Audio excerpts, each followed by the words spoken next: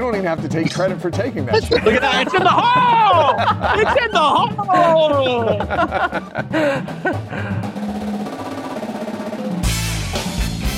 This is the best of BYU Sports Nation. Interviews and insight from this week in Cougar sports. Every Saturday, only on BYU Radio.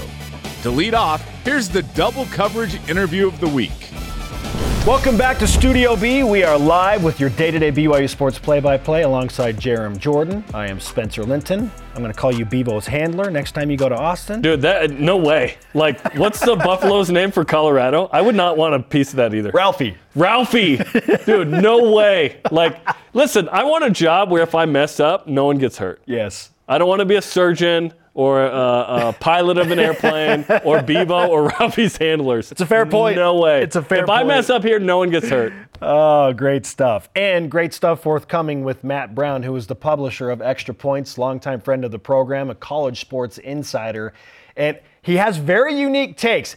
Discussed on this interview with Jarom Jordan include things like where does BYU fit into potentially having, a team like UConn join the Big 12? And how does the Pac-12 media rights deal shaping up to potential Big 12 expansion? And as promised, an EA Sports question for those college football fans that want that video game back. This is Matt Brown, one-on-one with Jarom Jordan. All right, Matt, there's a lot of news to discuss, so let's discuss the most important piece first, which is the new EA Sports college football game that's going to return with name, image, and likeness. You've been all over this. You've been the main guy on this. What's the latest with that video game? Because I will be buying this next year.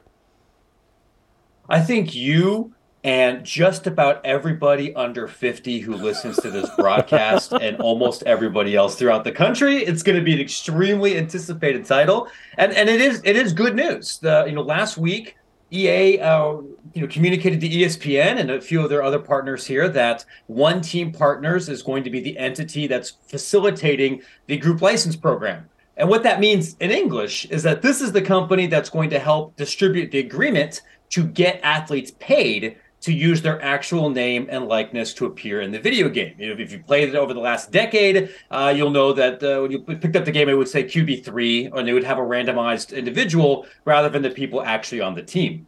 According to the individuals that I've spoken to that were a part of that bidding process and have been talking to EA, we're not looking at big money. We're looking at $500, $600, $700-ish per athlete appearing in the game. But there's going to be over 10,000 athletes in this game if everybody actually signs up to be a part of it. And I get the feeling here from my conversations with current athletes, they'll be more than happy to take that money. As long as they throw in a free copy of the game, they're going to be excited, and that's going to make an even more authentic experience for everybody when they play this thing next summer. It'll be so fun. I still have a PlayStation 3 with 2014, which is the latest edition, and still download the rosters that someone painstakingly makes throughout the summer.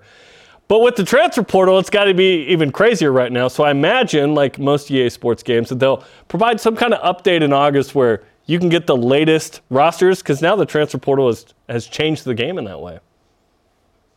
You're right. I think people forget about this because the last game, right, in 2014, that was 2 video game consoles ago, and that was before we were constantly online for any console experience. And so a roster update every 2 or 3 weeks, which is what happens with Madden and FIFA and the NBA 2K series, like that's going to be a part of this. There's even some potential financial reasons where that may be important, because there's typically an ultimate team mode, and there are mechanisms to maybe pay athletes or schools more money for things that happen in Ultimate Team or happen with DLC, a different kind of royalty agreements. But yeah, I would expect in many ways a very different experience from people that are still keeping their old video game systems. You can't see this here in my office. I still have an Xbox 360 with the old game on there too. My guy.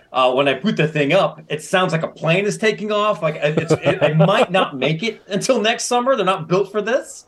And I know I'm not the only reporter that has a similar setup where they are. Is that the lawnmower? No, that's the Xbox 360. Matt has fired it up in his basement. Just everyone calm down. Okay, there's a lot going on with expansion talk and realignment and Pac-12 contracts and UConn and San Diego State and whatnot. What are you seeing and what are you thinking about what's going on right now this summer? Yeah, it's a difficult thing to track, even if this is like literally your beat, like it is for me, where I don't even really write about a whole lot of what's happening on the field and spend so much of my time as a reporter talking to the lawyers and the media consultants and the third party groups that help broker these kind of agreements, trying to track what's actually happening versus what is an interested party trying to negotiate through the media in public is very difficult. So you're gonna see and you hear a lot of things we have here for a while. I think if I was a BYU fan, one thing I would just want to become comfortable with as a new member here of the Big 12 is that you have conference leadership that is willing to try almost anything to increase their revenue, to increase their marketability and their exposure, not just throughout the country, outside of the footprint in places like New York and Los Angeles, but potentially Mexico City, potentially Monterey, potentially globally. So that means you're gonna hear a lot, and some of those ideas aren't going to come to fruition. Some of those will, and they won't be as successful, and some of them will, and they will be very successful. And if you're used to a more staid, conservative, traditional conference leadership that maybe BYU has enjoyed in other leagues, and that's okay. That's not what the Big 12 is right now. I would be pretty surprised if the Big 12 ends up actually taking UConn. And part of that is because I'm pretty skeptical based on what I've heard as a reporter right now that UConn would even accept that. But there's a lot of things that may end up happening that if you had asked fans or asked a lot of reporters a year and a half ago if that was reasonable or possible with the Big 12, the answer would be no. And so I can see that is something that could be very exciting and maybe a little frustrating, but mostly exciting, I think, for fans in this market over the coming months. When BYU entered the Big 12, which officially they'll join in July 1st, but in September of 2021, we did not anticipate the Pac-12 versus Big 12 sort of rivalry that sort of spawned from BYU, Utah, and whatnot.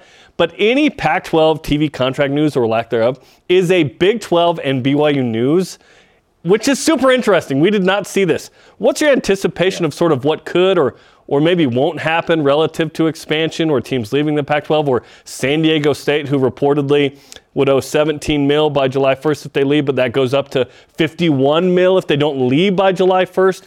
What's your sense of what could or may not happen there?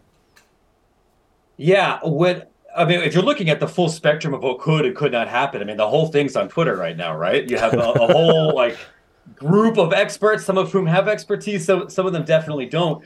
And it's funny because I think the BYU-Utah dynamic is actually one of the reasons that this rivalry has really kind of blown up on social media and a sense of tribalism around the Big 12, which absolutely did not exist like 2 years ago. Now that's a thing. What I can share based on what individuals with direct information have told me over the last couple of months is that schools that are currently in the Pac-12 would prefer to stay in the Pac-12. All things being equal, they value the academic prestige. They value being able to count some of these other institutions as their peers, and they value a deep presence in California, not just to recruit athletes, but to recruit potential students. If the money and the access between the Pac-12 and the Big 12 became so enormous, or the exposure became so enormous that they would be breaking their fiduciary responsibility to leave, then yes, then you could see a couple of schools potentially leave. But that's not where we are, and that's not where we've been for several months, which is why Utah and the Arizonas and Colorado are still in this league. As best as I've been told, the Pac-12 is talking to a lot of people, and not very many entities have completely said we're out. They're still talking to ESPN. They've talked to multiple streaming partners. They've had some conversations with smaller linear channels here. When this actually happens, is a guess as good. Your guess is as good as mine, because what we've heard from the presidents and what we've heard from some of the industry folks have been deadlines and expectations that have been blown through. I will say, it is very unusual for this process to be as noisy as it's been. Television contract negotiations for major conferences are really complicated. Just ask the Big Ten, who just, as administrators are finding out that deal they signed with Fox and CBS and NBC maybe last summer isn't the deal that they have right now. But you don't typically hear as much leak out into the media. And there are some reasons for that. I understand why fans are frustrated. It will probably be resolved this summer. It's super interesting because, yes, it feels, when everyone says, yeah, we're good, it feels like, well, we assumed you were good. Why'd you have to tell us? It's an interesting sort of PR campaign there. Did want to finish with this. Yeah. The transfer portal certainly has affected everybody in college football. BYU has signed something like 18 or 19 guys post last season, which is the most in the transfer portal era. In fact, it's all the other years combined. I wonder if the traditional high school athlete is going to be valued less everywhere for transfer portal guys, but especially at BYU, where sometimes when those kids go on missions, you have a unique perspective, not a BYU guy per se, but a member of the church, where you understand the dynamic here. BYU is trying to compete right now. I wonder how many of those kids are going to be at BYU versus the past, given the transfer portal, where BYU can't afford to wait 5 years for them to be ready, and a transfer portal guy, in theory, is ready right away. What are your thoughts on that? Yeah, I think BYU is a really fascinating market for how they're going to view high school talent moving forward. This is a concern I've heard from coaches and ADs and high school coaches in multiple sports for a while. And I think in some markets, particularly the Intermountain West, that are not as heavily scouted as, say, Dallas or South Florida or the Great Lakes. They don't have as many major camps. It's more expensive to get evaluators and other people out there to go looking. Then it would be easier for maybe a good high school player to be overlooked. And as somebody that, 10 years ago might have gone to Utah State, might end up in the Big Sky or at a JUCO. Somebody who out of high school might have gone to BYU 10 years ago might end up at Utah State. It's really important. It's always been important, but I think it is especially important now for BYU heading into the Big 12 in multiple sports to substantially upgrade the median athletes talent-wise in order to compete.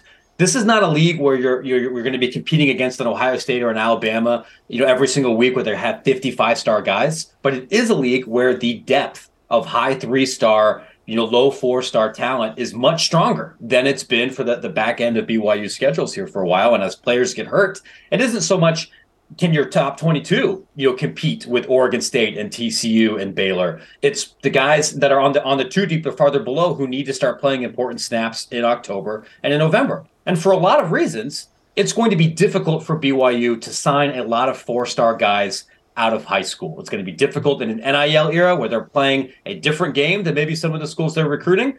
And when players have a couple of years of college experience under their belt, they become a little bit more mature. They have a better idea about what's really important to them. They may become more attractive transfer candidates. I think it's going to be easier for BYU to get guys with higher level physical measurables through the portal than it might be out of high school, particularly if they're chasing athletes who are outside of Utah, maybe outside the Book of Mormon belt. But I can definitely understand that if you're an under-the-radar high school player whose dream school is BYU, the bar is going to be a little bit higher for you. And I think that in order to get there, and I think that's going to be true for Boise State. I think that's going to be true for some schools in the Mountain West. I think it's going to be true for major programs that are not in gigantic metropolitan areas that produce 45 blue-chip kids a season.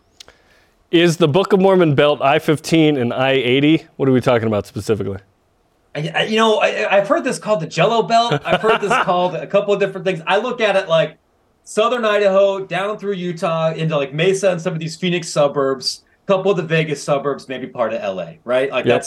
that's where most of our people live, and that's where most of the elite high school athletes who happen to know what EFY is tend to live. There's not as many of them here in my neck of the woods in Chicago. I think they've even changed that to something else now, right? What is it, SFY or something? It's all over what is it? That just goes to show. SFY, I'm old and out of touch. My bad. FSY. I don't even know what it is. And randomly Laie, Hawaii. Matt, we appreciate the time. Yeah, them too. Great insight as always, and we encourage people to check your Extra Points newsletter out. How do they subscribe? You bet. You can find Extra Points at www.extrapointsmb.com or on Twitter at MattBrownEP. It's a newsletter that covers business, political, and policy issues within college athletics. It's read by athletic administrations and students all over the state and throughout the country. And if it's interesting to them, it may be interesting to you too. Matt, thanks for the time, man. It's always my pleasure. That was one of our favorite interviews this week. You're listening to the best of BYU Sports Nation. This is the best of BYU Sports Nation on BYU Radio.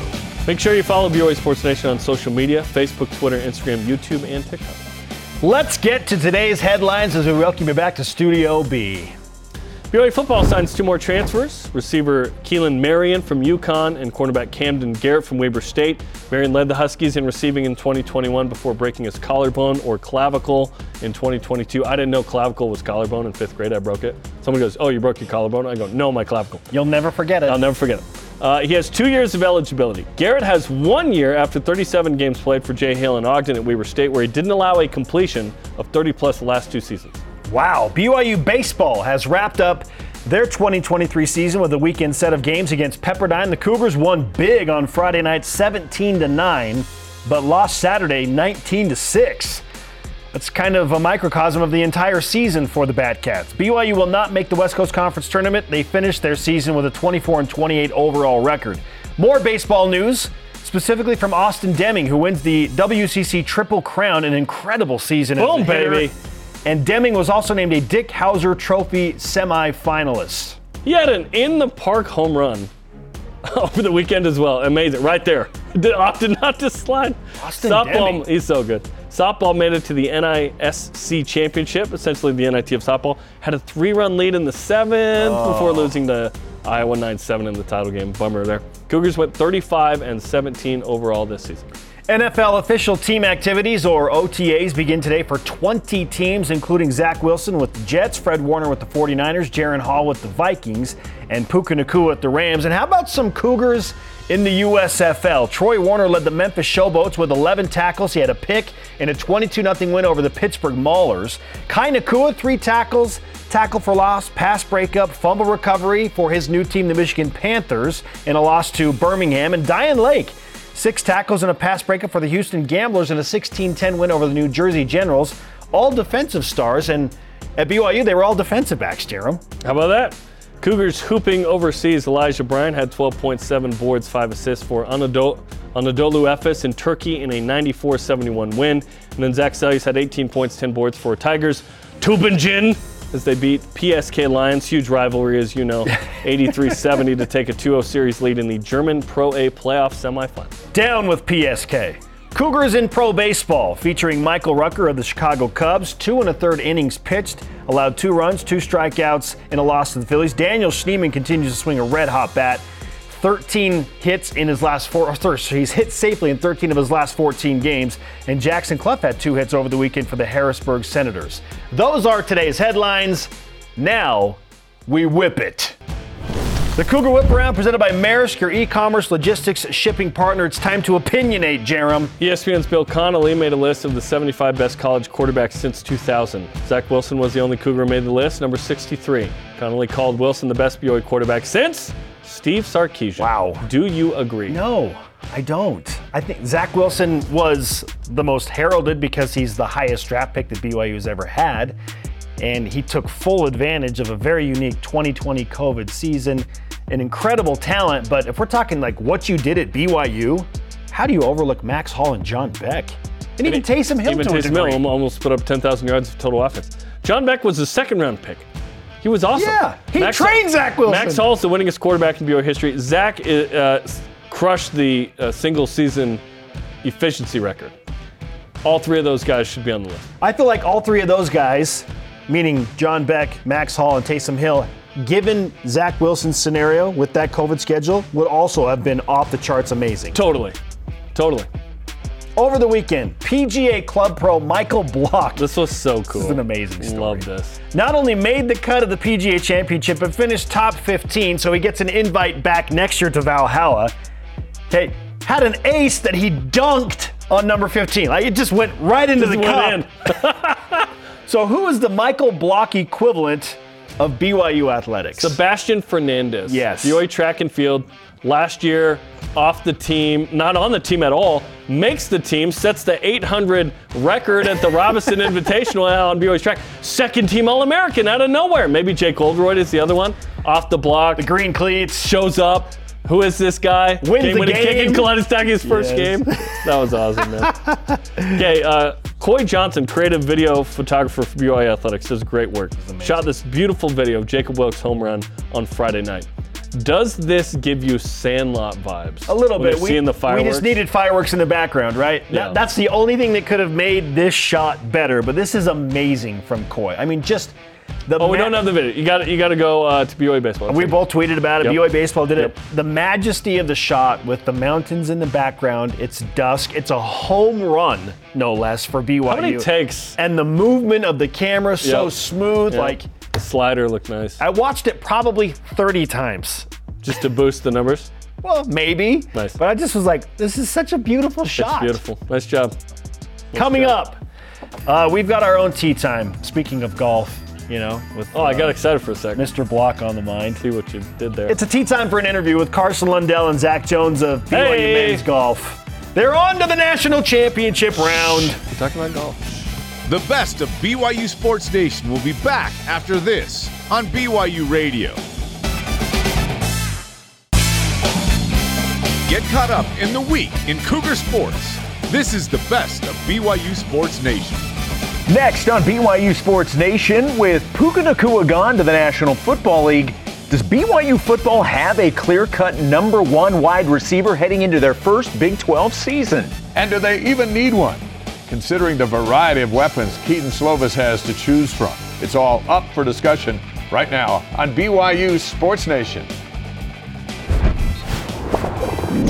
Welcome to BYU Sports Nation, presented by the BYU Store, official outfitter of BYU fans everywhere. Today is Tuesday, May 23rd. Wow, we're already towards the end of May. June's coming. June is coming. Stop it. That's right. My name is Jason Shepard, alongside a guy who just can't get to his new Minnesota Vikings jersey fast enough. He is Dave McCann. Have you ordered that thing yet on NFL.com? No, but 2 years ago, I went searching and found a Jets shirt. I know. And so I'm, now that the pictures are out of Jaron Hall, and he looks good in a Vikings uniform.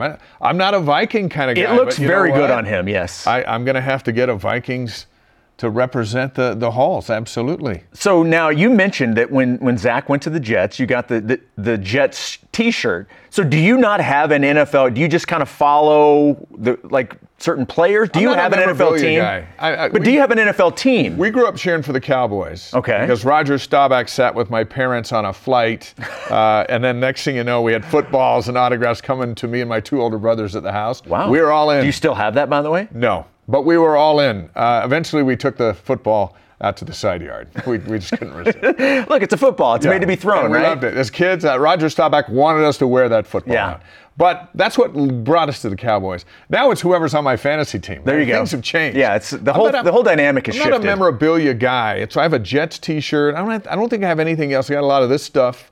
But do you collect stuff? If you got, hey, I need a Steelers jersey. No. When it comes to stuff like that, I stick 100% with my own teams. I don't own stuff from other teams. I have some Cubs shirts I'll give you. You can give them to me. You could use them. I need those to clean up dust, some things like that around the house. So what I'm saying, there are a lot of people. Obviously, it's $1 billion business. Yes. It's I got to have the hat, I got to have the shirt, I have the socks, and this and that. And I have to have an autograph. Yeah. I've just never been that way.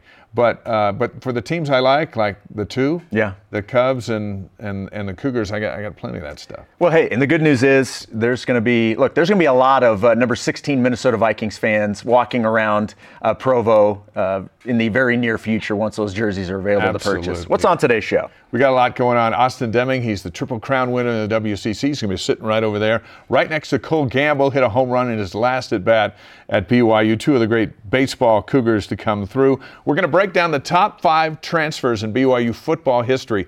Who do you think should be number 3? Yeah. No one really thinks about that. We all think about number 1. It's very random. Think about that. Who do you think should be number 3? We're going to have that coming up a bit later. And we have live golf, not live golf. We have live golf with Spencer and Jarom. They're at the annual BYU Corporate Sponsorship Golf Tournament. So we'll check in with those guys as well. It's a loaded Tuesday. Loaded indeed. All rise and shout. It's time for What's Trending.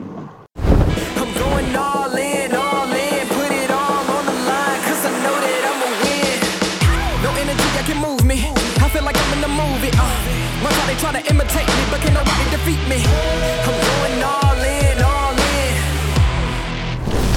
What's Trending is presented by Bodyguards, protection for a life worth living. Learn more at bodyguardswithaz.com.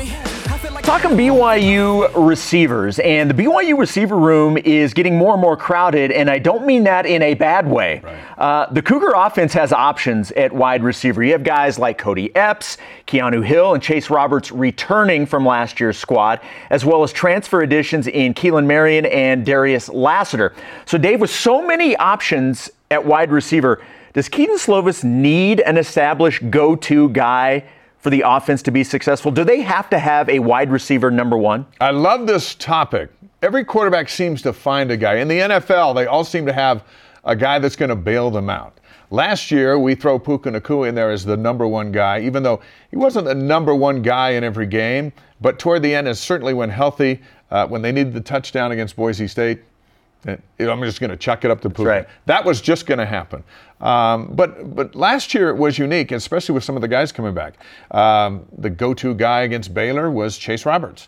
The go-to guy against Notre Dame was Cody Epps. Keanu Hill was the go-to guy against Wyoming, South Florida, Utah Tech. We had 3 touchdowns in the second quarter. So everyone's had their moments. So I don't know if there was just the one guy, largely because of Puka's health. But with this group coming back, Keanu Hill's an attractive target. Yeah. Roberts an attractive target. Cody Epps, we know what he can do. And then these newcomers with Roberts or with Lassiter and Marion. And then you got Parker Kingston, Dom Henry, and some of the others. Who of that group would you say, please be the number one? Yeah, look, that's hard to answer right now because I think so many of them could be the number one option. I mean, we still are learning about the guys that are coming in via the transfer portal. We certainly know a lot more about Epps and Hill and Roberts just because we've seen more of them. Look, I think Cody Epps, from what we've seen, has the potential to be a number one guy. I think Chase Roberts can also do that. And look, I realize I'm going through all of them, but I think that's why. Normally you hear this with quarterbacks where like if you have 2, you have none. Right. I don't think that's the case here with the receivers where you have so many, if you don't have a dominant go-to clear-cut number one wide receiver, that you don't have any. I think it's actually just the opposite. And I think with this position, with what BYU has done, and I didn't even really look at it as a problem that needed to be fixed. I was actually quite happy with what was coming back before any of the transfers even became part of the equation. But I feel like BYU's like, look, let's throw a bunch of numbers at this. There may be somebody that gravitates towards the top and becomes that guy because there always is. Yeah. But I don't know if you go in saying, okay, well, you're going to be the number one option and then you're going to be number 2. I don't think you need to have that with this option. And we haven't even touched on the fact that we haven't even talked about the tight ends, which I expect to have a significantly larger role. I don't look at the fact that maybe BYU doesn't have a number one option as a bad thing. I think there's a lot of guys, to your point, is what you were talking about last year. You could have a game where Cody Epps just absolutely kills it. And then the next game, it's Lassiter. And then Chase Roberts comes in and really is just kind of clicking.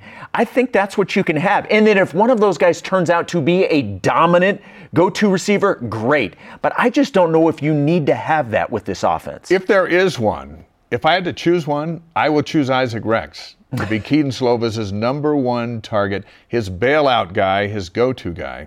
Because if he is, that means big things are available for the receivers downfield. I look at how Dennis Pitta worked with Max Hall. What did that mean for Austin Collie? They put Austin Collie in the NFL. Yeah. Because everyone's like, oh, he's going to go to Dennis. You know what? He did go to Dennis. There's Johnny Harleen. There's Clay Brown. There's Gordon Hudson. Whenever BYU's had a dominant tight end, everybody prospers. And so going into this season, and Slovis and Isaac spent a lot of time together working out down in Southern California at Isaac's house. I like this bond. And that bond hasn't been over the middle of the field the last couple of years. Isaac Rex has 21 touchdowns in his career. If he gets back to those rookie numbers, to where he was the target, he was Zach Wilson's bailout guy. And what did that mean for everybody else? They're wide open because everyone's worried about the big guy over the middle. If they can restore that, and that's Kedon Slovis' number one guy, everybody wins. If it's Cody Epps, then put 2 guys on Cody Epps and take him out. Right. It's great to have options, but I love the 6'6" tight end. Let him be the number one target. Yeah, I expect a significant increase in his, first of all, his looks, But second of all, his receptions and his touchdowns. I think we're going to get back to what we saw as a freshman, right, where he was absolutely dominant in his freshman season. Now you know what else we saw when he was a freshman? 10-1. That's true. I'll also take that. I'll take that as well. Was it 11-1? It was something in one. Yeah. The offense just clicked because there was a big go-to guy. Well, and look, he's a full year now removed from being hurt. He played last year. He was not 100% all year long. The fact that he was able to do what he did that soon after a pretty significant leg injury was pretty impressive. So to get him back healthier, and now I think the offense will dictate more looks his way. I think Keaton Slovis, from what we've seen just in his arsenal before, I think he's probably going to use the tight end a little bit more than maybe what we saw from Jaron Hall last year. But I just, look, a quarterback, you got to have a guy that's your quarterback. You got to have a number one quarterback. I think to a large degree, you need to have a go-to running back. Now, you can certainly do that by committee. We've seen BYU do that a lot.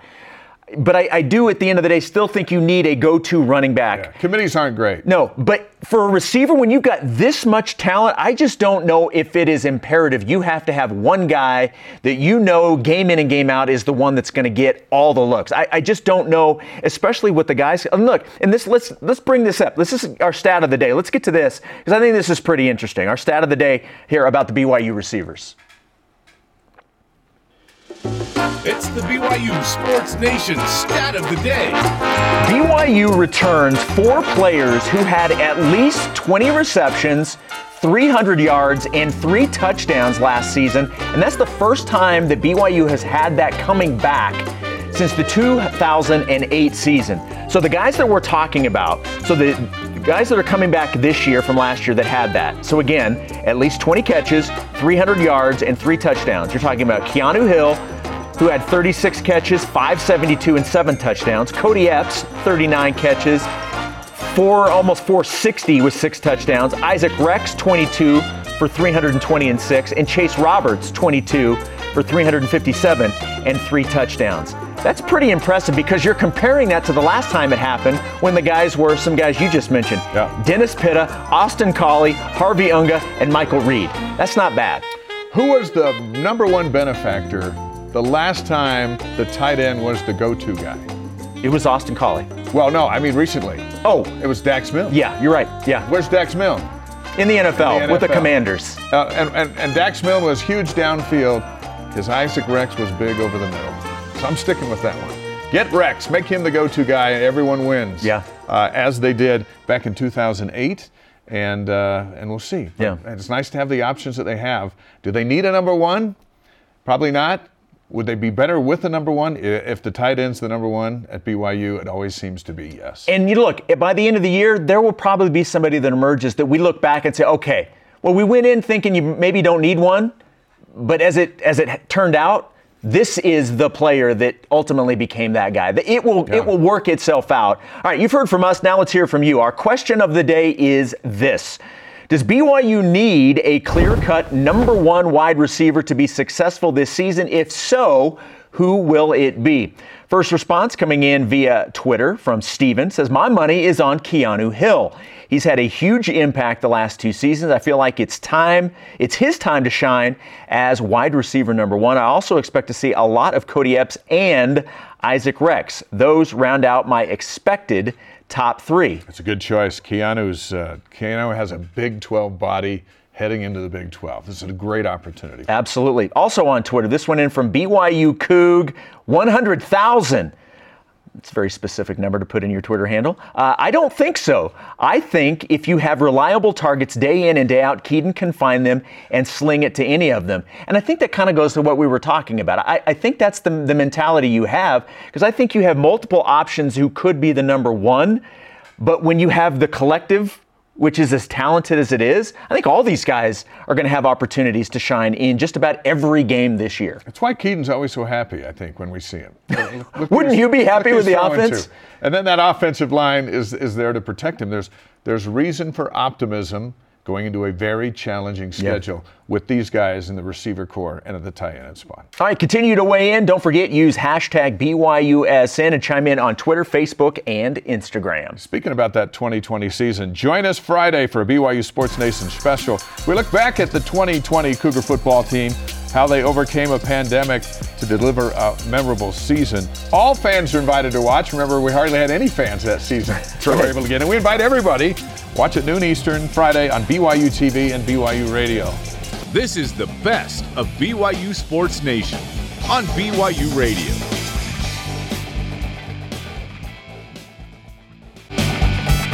The best of BYU Sports Nation collects our favorite conversations and brings them to you every Saturday. Alongside Dave McCann, I'm Jason Shepard. Our question of the day revolving around marriage. Yes, for all of you that know. If you know, you know. We know. Yes, the BYU receiving core that will take the field for the Cougars this year. Does BYU need a clear-cut number one wide receiver to be successful this season? If so, who will it be? On Instagram, Caleb McKay says, I think Cody Epps will lead the group, but no, you don't need a number one. It's better if the defense doesn't know who you're going to in clutch situations. Okay, Eric Evanson on Twitter, Keanu Hill could be that guy. He was the healthiest of the three that are coming back. Being on the field helps you be the number one guy. That's true. He's more than capable of doing that, especially at 6'4". He's got a body that can take a bunch of hits and keep going. I think he'd certainly be a target. Our elite voice of the day is presented by PAX Healthcare Elevated, and it comes from Christopher Ward on Facebook. Christopher says, no, it looks like we need 5 clear-cut receivers to all show up each week to do what we want in the Big 12. So he thinks that you're going to need everybody playing at being number one receivers in the Big 12. He says Hill is a young superstar who will be getting his time to shine. Epps is very solid, and Roberts showed up and made huge plays when his number was called. Look, I don't look at the fact that you have a lot and thinking that you don't have anybody. I think you've got a lot of guys that could potentially be a number one, and I think that's good for BYU. Every quarterback gravitates toward a number one. We'll see who it's true. It is. All right, let's head back out. Our second time out to Cedar Hills Golf Course. BYU's corporate sponsorship Golf Scramble is underway. You heard from Spencer Linton in our last segment. Now, joining us out on the course is Jarom Jordan. All right, where are you at, Jarom? What hole are you on now at Cedar Hills? What are we on, guys? Not 7. We're on hole 7. We started on 16. I believe we were 5 under through 9 or 10. I'm with the doTERRA guys. We're having a great time. What up? Hey, doTERRA, pursue what's pure. We just met the Ken Garf guys. Are the doTERRA guys better than the Ken Garf guys, Jarom? Listen, I definitely. Yes, you heard it from these guys. Absolutely. Listen. Smell better. Yes, exactly. Okay, so we put our shot out of the tee box. Off. We're in the rough here. We need a good shot here. We have a couple on the green already. So if we can't get something better for me right here, obviously we're good. So no pressure on me, but here we go. Let's see what I can do. No pressure, Jarom. We just watched the PGA Championship, so 4 days of the world's best. So there's no pressure on what we're about to see. Okay. All right. This is Jarom Jordan in the rough. Uh-oh. We've joined Make it up the hill. Hey, the video froze, so we joined the shot midway, so you don't even have to take credit for taking that shot. Look at that. It's in the hole! It's in the hole! There we go. That's a beautiful finish. What matter? We cut away, we're back, and crazy technology. You're golfing with a lot of the folks that help make BYU function as far as the corporate sponsors, and that's a vital part of the athletic department. Big time to have doTERRA and Ken Garf and everybody involved in BYU athletics. It's going to be a bigger deal in the Big 12, right? So everybody's up in their game, which is awesome. All right, Jarom, we appreciate it. It looks like a gorgeous day out there. Enjoy the rest of the scramble, and we'll talk to you tomorrow. Thanks, guys.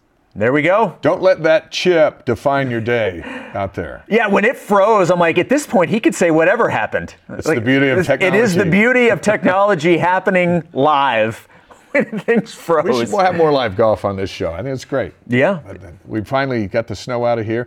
The baseball game we had Saturday in the finale, it was the first hot day. Yes, it was. It was upper 70s, but it was the first time fans were like, man, it's hot. And the whole season. It was the first three-game stretch at home where all the games were warm and above 70 degrees. Yeah. It took us the entire season to get to that point. Fireworks night Friday night was spectacular, and they had a big game. Deming hit 2 3-run home runs. Yeah. And, of course, the grand slam from Gamble, and those were guests earlier in the show. And what a way to go out. They'd rather be in the conference tournament, which starts tomorrow in Vegas. But just, you got to have pitching, fielding, and hitting. They had hitting, best offense in the league. The other 2 areas weren't as good. And so we had them on the show today instead of them being in Vegas. That's right. Great careers, though, at BYU. Let's get back to our question of the day. Does BYU need a clear-cut number 1 wide receiver to be successful this season? And if so, who will it be? On Twitter, 26Simo, I hope I said that right. I think Chase Roberts has the tools to be the guy like Eric Drage and Chuck Cutler were.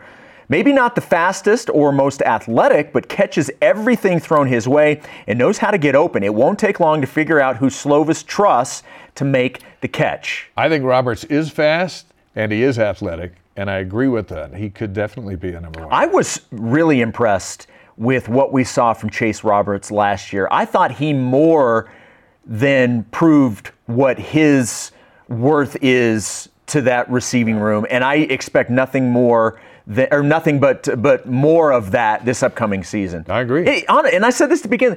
I didn't necessarily, even if you don't get the transfers that came in, I didn't look at this as a position group that was weak. I liked what BYU had coming back. It somewhat unproven in terms of like the sheer number of targets, but I know the talent is there. I still go back to what we were talking about earlier. In BYU's history, when the tight end has been the focus, the receivers all prosper. And we could have 5 number 2s. That's right. Isaac Rex can be the solid number 1. And that's kind of what I'm looking for. And it'll be revealed at Arkansas. When it's power against power, where are our guys going? And when it's 3rd and whatever and Slovis needs to find somebody, who does he look to first? The best of BYU Sports Nation will be back after this on BYU Radio.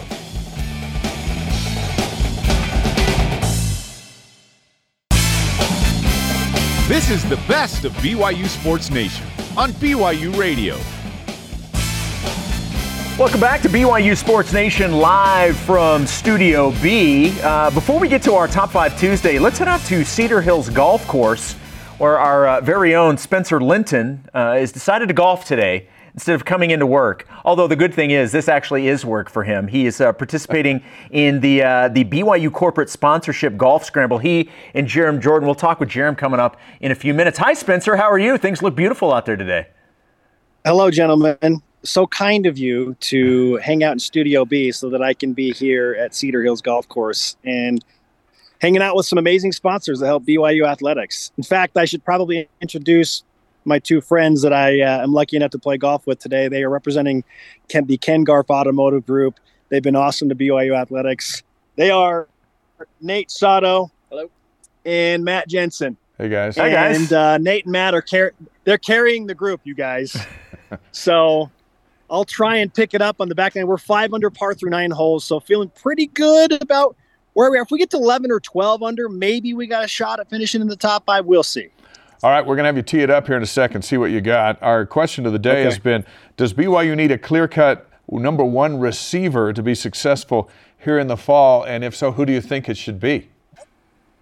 Well, I'm just going to go to last year and point out the fact that while Puka Nacua was incredible for the first quarter and a half of that game against USF in Tampa, once he got injured and was out and Gunnar Romney was out, then it was kind of a collection of, awesome from some young guys, and Chase Roberts, who was amazing against Baylor, and then Cody Epps had some breakout performances, throwing some Keanu Hill, who was really good. And Dave, I know you've talked to his uncle, Roy Williams, and we're excited to watch, Keanu play in the Big 12 and get back in front of some of his family when he gets into Texas. So based on what I saw last year, while they were waiting for Puka Nacua to get healthy and Gunnar Romney to try and get in, it's Cosmo. Hey, look who showed up. It's Cosmo. Yeah, of course he shows up when the TV cameras are on, right? This is what he does. But to answer the question, I don't feel like there has to be a clear-cut number 1 because BYU proved that they could just kind of get it done with a core of receivers last year. And all of that core is back. And the 3 guys I referenced, Cody Epps, Keanu Hill, Chase Roberts, and you throw in a couple of, key transfers in Keelan Marion and Darius Lassiter. And I don't feel like there has to be a clear-cut number one because they're all so different from each other. If I had to pick a guy who I feel like has the highest ceiling, it's probably Cody Epps and his ability to get open and his elite route running and his, maneuverability and his suddenness and his quickness in the slot. So I probably lean towards Cody Epps right now. But watch out for Keelan Marion. I think that guy he's the guy that can take the lid off of a defense, and he's averaging over 17 yards a catch at UConn. So I like him as a dark horse as well to maybe be the lead deep threat for BYU. All right, we're going to have you hand your phone off to one of your teammates here, and before we let you go, we want to get the swing live on BYU Sports Nation. So make your way over to the Butler cabin, and let's see what happens here. Oh, boy. We want to see who the clear-cut number one golfer is in this group right here with your swing. Well, I told you, it's Nate Sato. It's Nate. Nate's carrying the group, but I've grabbed my weapon of choice here. And remember, nothing that happens on this show is archived. Last year you put it right down the middle. I'm glad that you brought that up. There's no pressure. Last year you put it right down the middle. So we're going to see 12. It seems like 12 months later you should be better. So I'm curious to see where this one goes. Okay. All right. Okay, here we go. All right. Okay, so Nate's going to take over the camera here. He might have to flip it around a little bit. Okay. All right. So here we are live at Cedar Hills Golf Course. Right, Dave, you give the play-by-play here. The BYU corporate sponsor golf scramble. It looks like, I can't tell, let's call it a par 4. It's a par 4. It's playing 267 today, so a little short par 4 today. How's the wind? What's the wind going to do to Spencer's shot here? No wind. Absolutely no wind. No excuses. All excuses are off the board. Okay, here we go. Don't rush it. He's already on the clock for taking too long, but... Oh, that is right. That's pretty. It's a pretty swing. It is looking good. It's fading nicely towards the center of the fairway. I'm 2 for 2, guys. Hey, you know what? Some people retire after being 2 for 2, but we encourage you to play on. All right, Spencer, great stuff. Thank you very much. Enjoy the rest of your golf morning. Hey, great to see you guys. Appreciate your time. Go Cougs, and give some love to Ken Garf as well. There we go. Spencer Linton from Cedar Hills Golf Course. We'll check in with Jarom coming up a little bit later on. That's right. He's usually putting on this show, so we'll see. That was great camera work by the guys. It was, and good commentary as well. Nice all right, job. So we've teased it. It's time now for our Top 5 Tuesday. Top 5 all-time football transfers. Here we go. Number 5 was just in studio a couple of weeks ago. Harvey Lange transferred from Utah, if you remember. Over the 3 years at BYU, 137 tackles, 11.5 for loss, 5 sacks, a couple of picks. He was a force. Signed as an undrafted free agent with the Patriots in 2017 on the Super Bowl roster when they took on the Eagles. And you know what? He might be on another roster this fall. Harvey Lange, number 5. Number 4, James Dye, one of my favorites, transferred in from Utah State. He was the number 1 ranked punt returner in the nation back in 1995 with just under 22 yards per return. He had 4 punt return touchdowns and 1 kick return touchdown while at BYU. He also caught a 32-yard touchdown pass in the famous Cotton Bowl versus K-State, and you can't forget the catchphrase from the opposing teams: if you punt, you die. DYE at number 4. Fantastic. So who's the middle child in this top 5? Number 3. How about Steve Sarkisian? Transferred from El Camino College, the WAC Player of the Year in '96, second-team All-American. He threw for over 7,700 yards and 55 touchdowns in just 2 seasons at BYU. Won the Cotton Bowl. He's the head coach of the Texas Longhorns. He's going to roll out the welcome mat for BYU October 28th in Austin. I still maintain the most underrated quarterback in BYU history. Probably right. Number 2, wide receiver Puka Nacua. He was the number 1 player from the state of Utah in 2019 out of Orem High School. Dave loves that. Transferred after 2 years at Washington with his brother Samson, who came in to the program from Utah. He had 91 receptions, 1,400 plus receiving yards, 11 receiving touchdowns, and 5 rushing touchdowns as well. Had the unbelievable tiptoe catch in the corner of the end zone versus Boise State to beat the Broncos in Boise. Unbelievable. This one here was spectacular. This is one of the couple he got against Arkansas. How about this one? Yes, not bad. A little back shoulder. Drafted by the Rams, the last pick in the 5th round down in L.A. That wraps up the best of BYU Sports Nation this week. Tune in next Saturday for the Cougar news you need to hear. And catch the BYU Sports Nation simulcast every day at noon Eastern, 9 Pacific on BYU TV and BYU Radio.